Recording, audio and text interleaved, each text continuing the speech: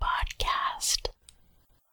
This is a podcast on which you will hear stories of true crime, strange mysteries, weird disappearances, wild adventures, unusual places, spooky things, funny things, and stories that listeners ask me to tell, but spoken entirely in whisper. And every story is a true story. However, please be aware, whisper talk can be hypnotic. So, if you are behind the wheel of a moving vehicle, I recommend that you postpone this show until later. I mean, honestly, you can always listen in the safety and comfort of your home, but not when you're on the road. Hey, it's better to be safe than sorry. And finally, if you are someone who does not like whisper talk, then you should stop listening now. And I mean right now, because this is a podcast for people who like whispered stories of true crime or mystery. And that is what this podcast is all about. My name is Kit, and I am your host. This is episode number 7. Thank you for listening.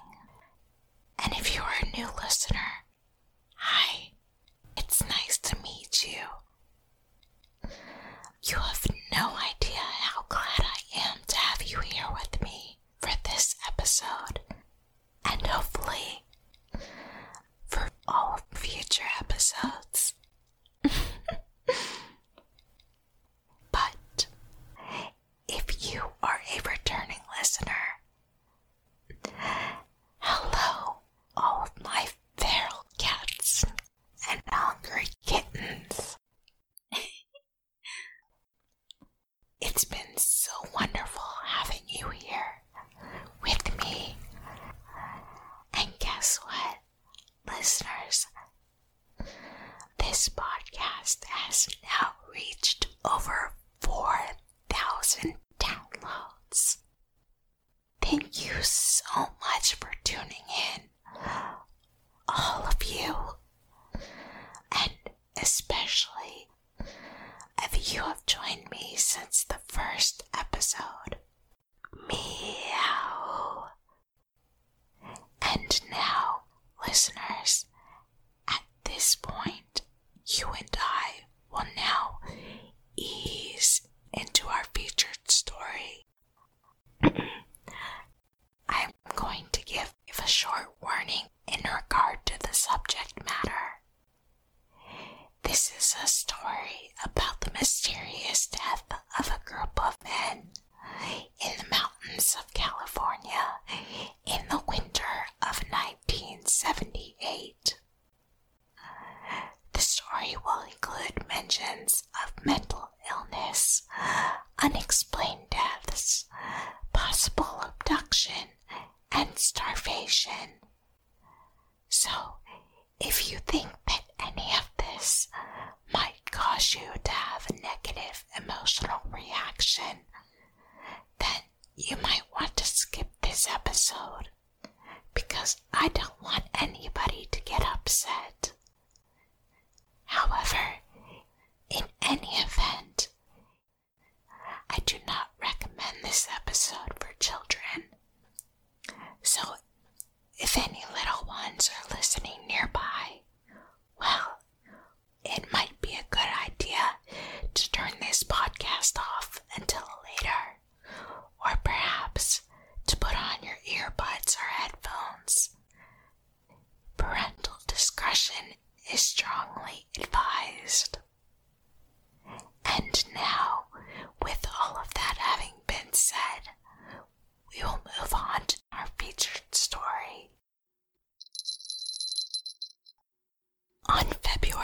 2nd, 1959, a group of 9 hikers were camping during a ski trip on a mountain in northern Russia when something happened during the night which led to them running away from the place where they had been sleeping.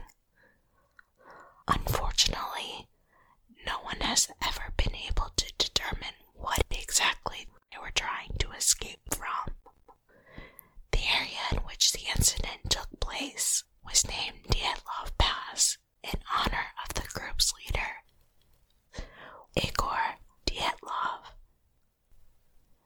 Almost 20 years later, a similar event occurred in the United States. I am now going to tell you that story. On February 24th, 1978, a group of 5 friends from Yuba City in the state of California went on a road trip to watch a basketball game. They left after it was over. Then, for some unknown reason, drove up the side of the mountain and into the wilderness.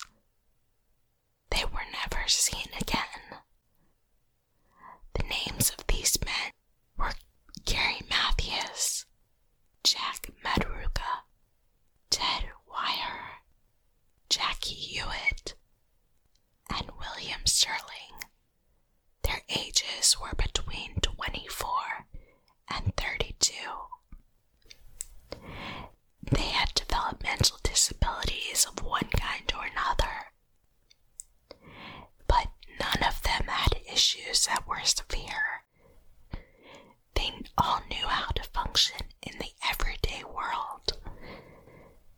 However, they were all enrolled in a daytime program for mentally handicapped adults. Gary had schizophrenia, but was on medication to control his symptoms. Jack had a low IQ, but hadn't been diagnosed as mentally disabled. Both men had driver's licenses and had successfully served in the U.S. Army. Ted Wire was employed for a while at a snack bar and as a janitor, but he quit at the urging of his family, who thought these jobs were not a good fit. Jackie Hewitt was sometimes slow to respond and tended to droop his head. Some people would mistakenly think that Jackie was Ted's brother because of the fact that Ted was very protective of him. Jackie had trouble understanding the precise steps of how to make a telephone call.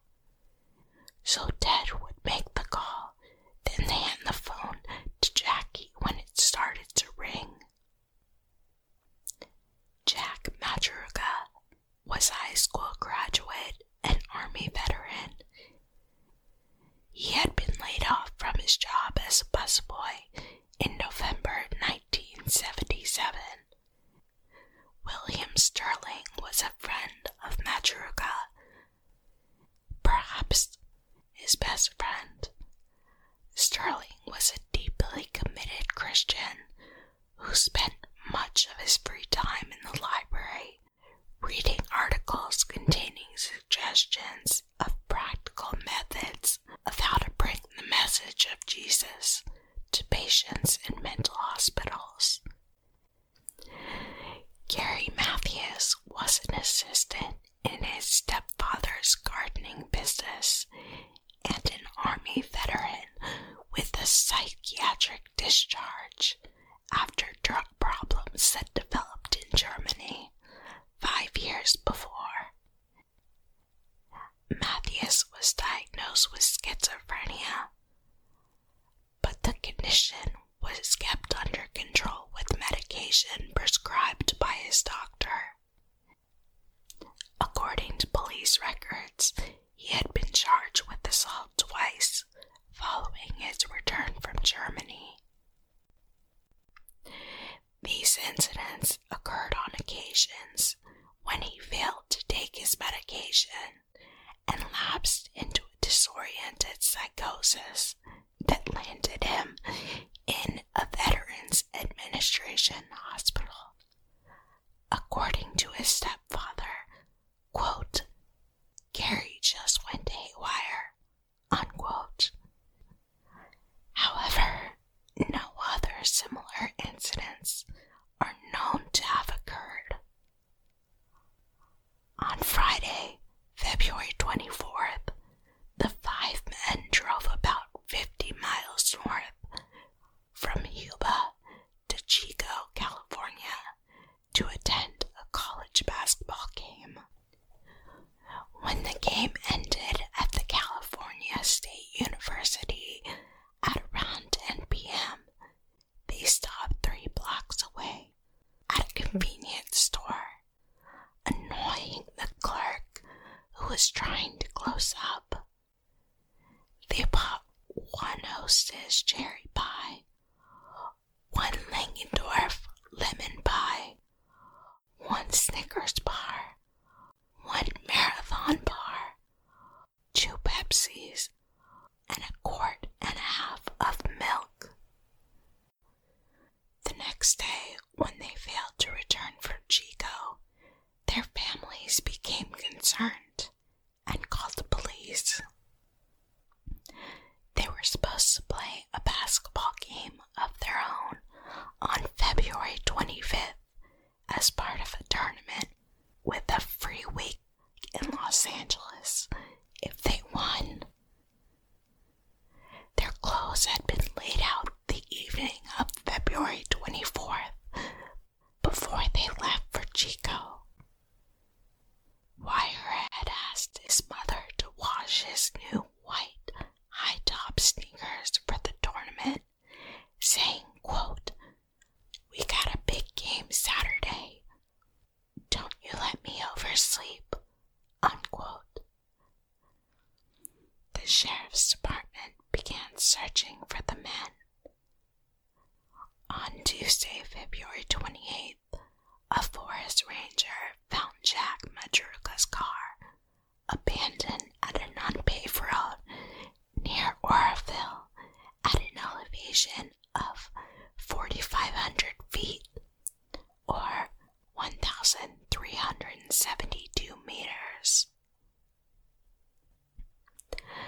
The turquoise and white 1969 Mercury Montego was located around a 2.5-hour drive from Chico in the opposite direction from the route they would have been expected to drive home, and way up in the mountains in the Plumas National Forest. Police found no evidence of foul play at the site of the car. However, the car was unlocked, 1 window was down, and the keys were nowhere to be seen.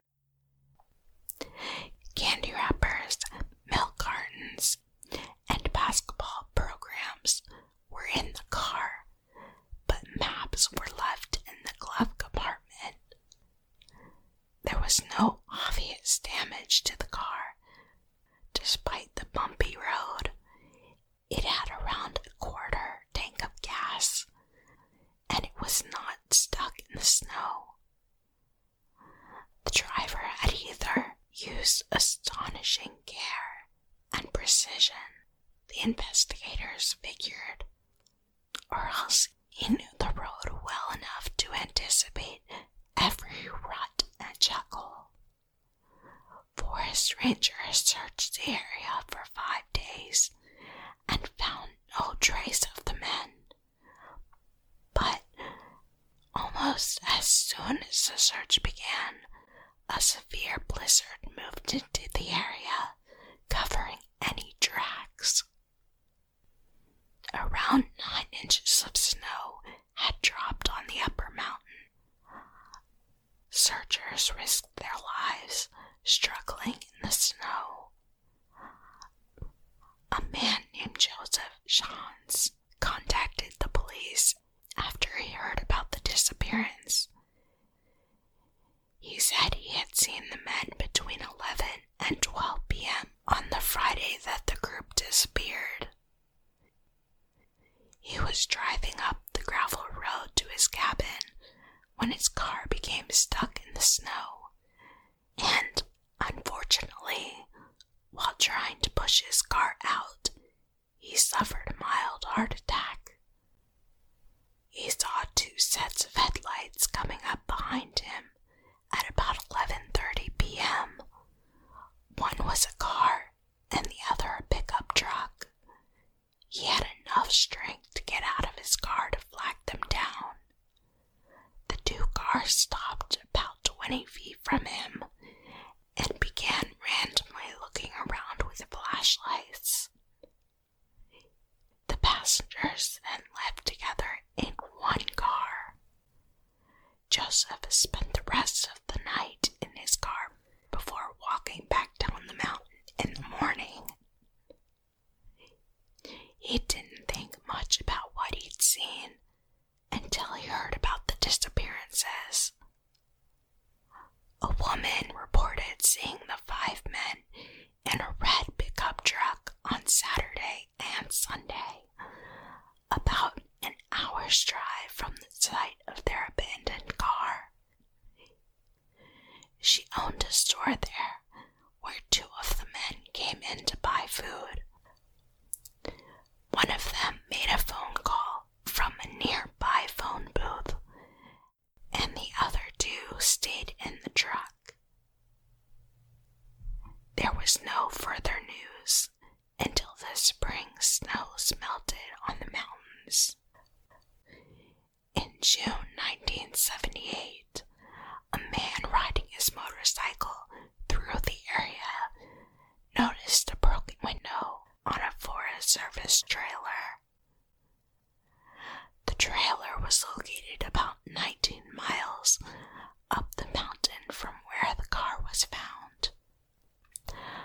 A Forest Service snowcat ran up the road to the trailer on February 23rd, leaving a packed path in the snow that the men might have followed. Inside the trailer, he found the dead body of Ted Wire. Search and rescue teams then began combing the area near the trailer. The day after Wire's body was discovered, searchers found the remains of Madruga and Sterling. They lay on opposite sides of the road to the trailer, about 12 miles or 19 kilometers from the car. Madruga had been partially eaten by animals and had been dragged a few feet to a stream. He lay face up, his right hand curled around his watch. Sterling was in a wooded area, scattered over about 50 feet. There was nothing left of him but bones.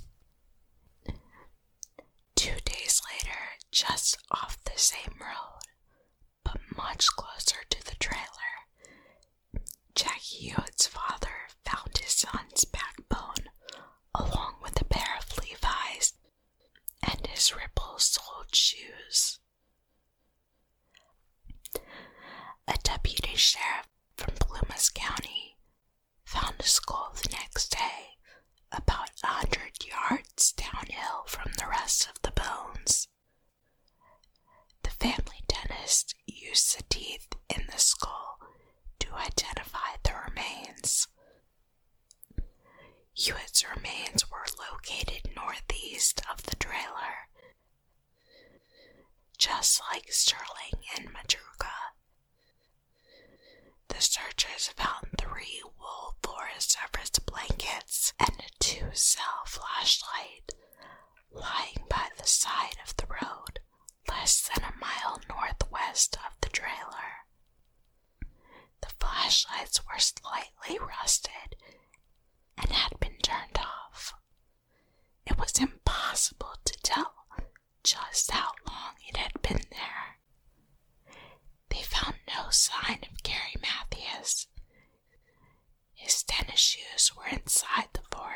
his trailer. This suggested to investigators that he might have taken them off so as to put on Wyer's leather shoes, particularly since Wyer had bigger feet and Matthias's feet might have been swollen with frostbite. Although the men's bodies were heavily decomposed, autopsy results determined that they had likely died from exposure. It appeared that Ted had lived 8 to 13 weeks after his disappearance, based on the length of his beard and around 100-pound weight loss.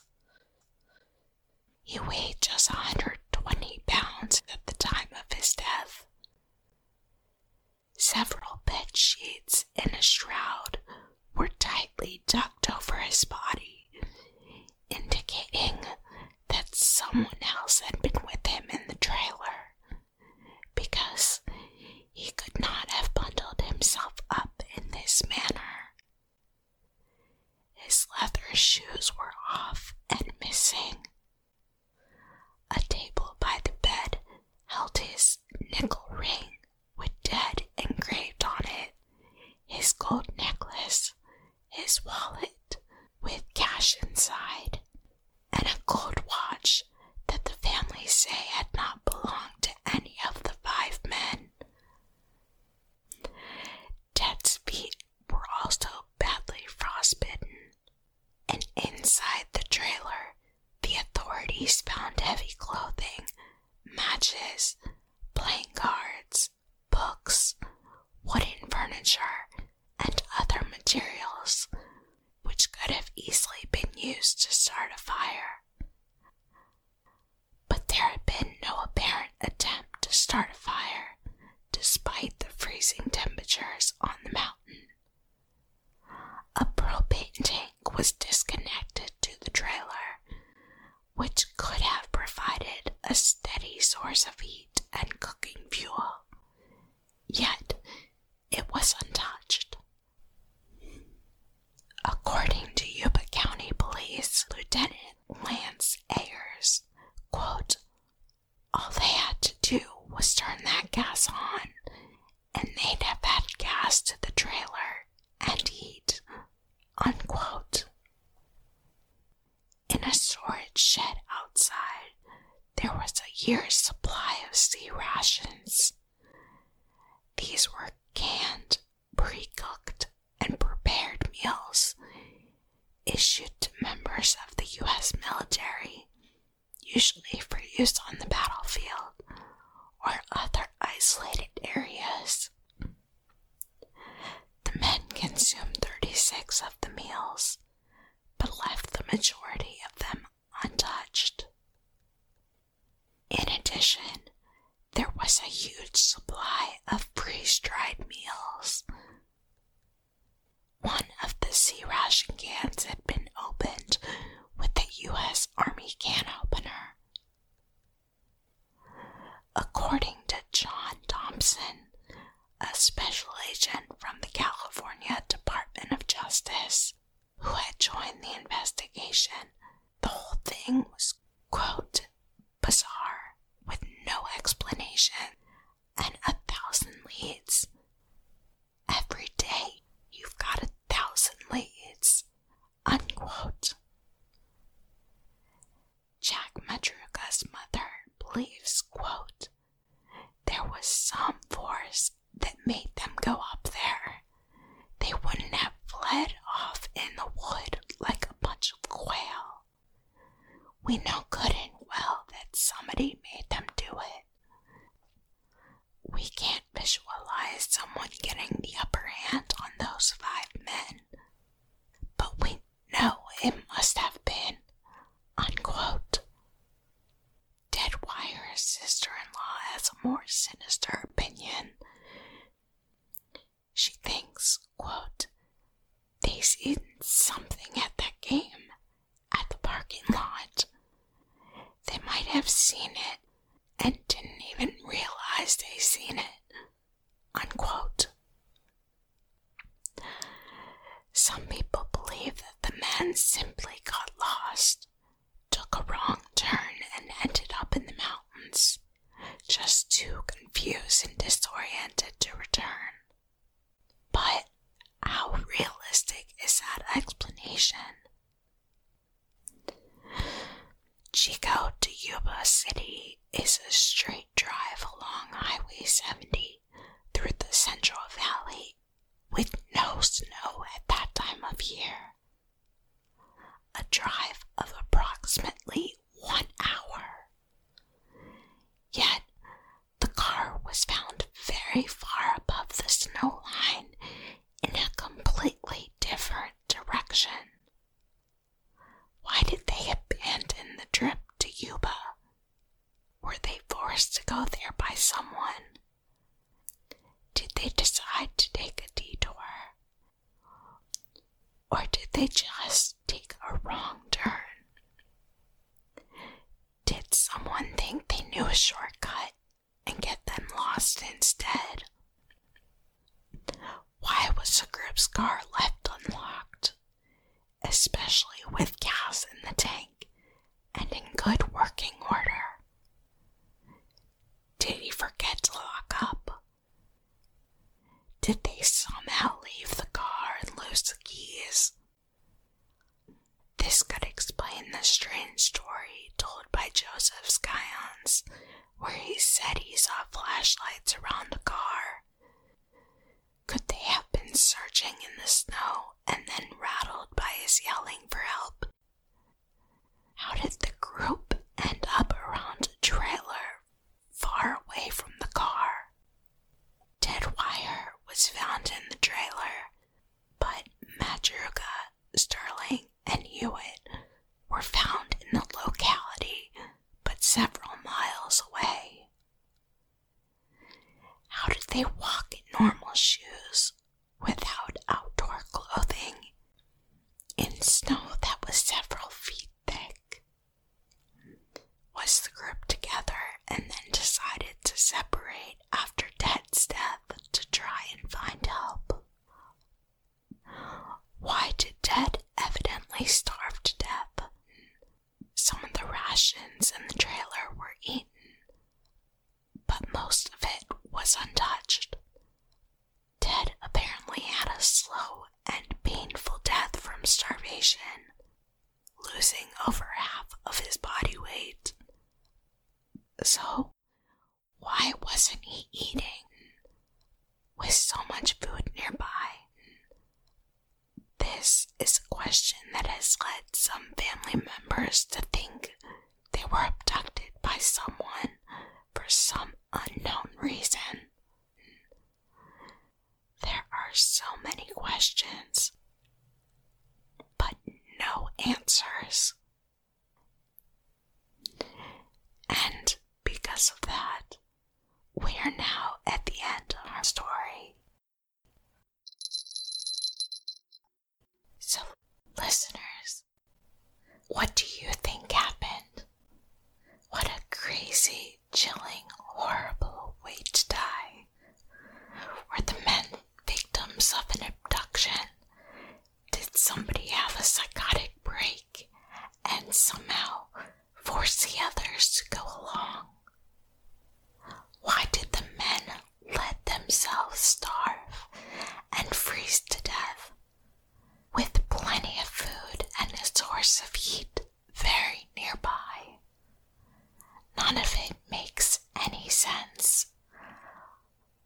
Listeners, do you have any thoughts? If you do, you can email them to whispertruestories@gmail.com, but take care to type that as all one word. There are no hyphens, dashes, or underscores. On a future episode, I will share the thoughts and comments that have been sent regarding the stories that have been featured on the podcast so far. If you don't want your name used, or if you would like me to use an alias for you, just let me know.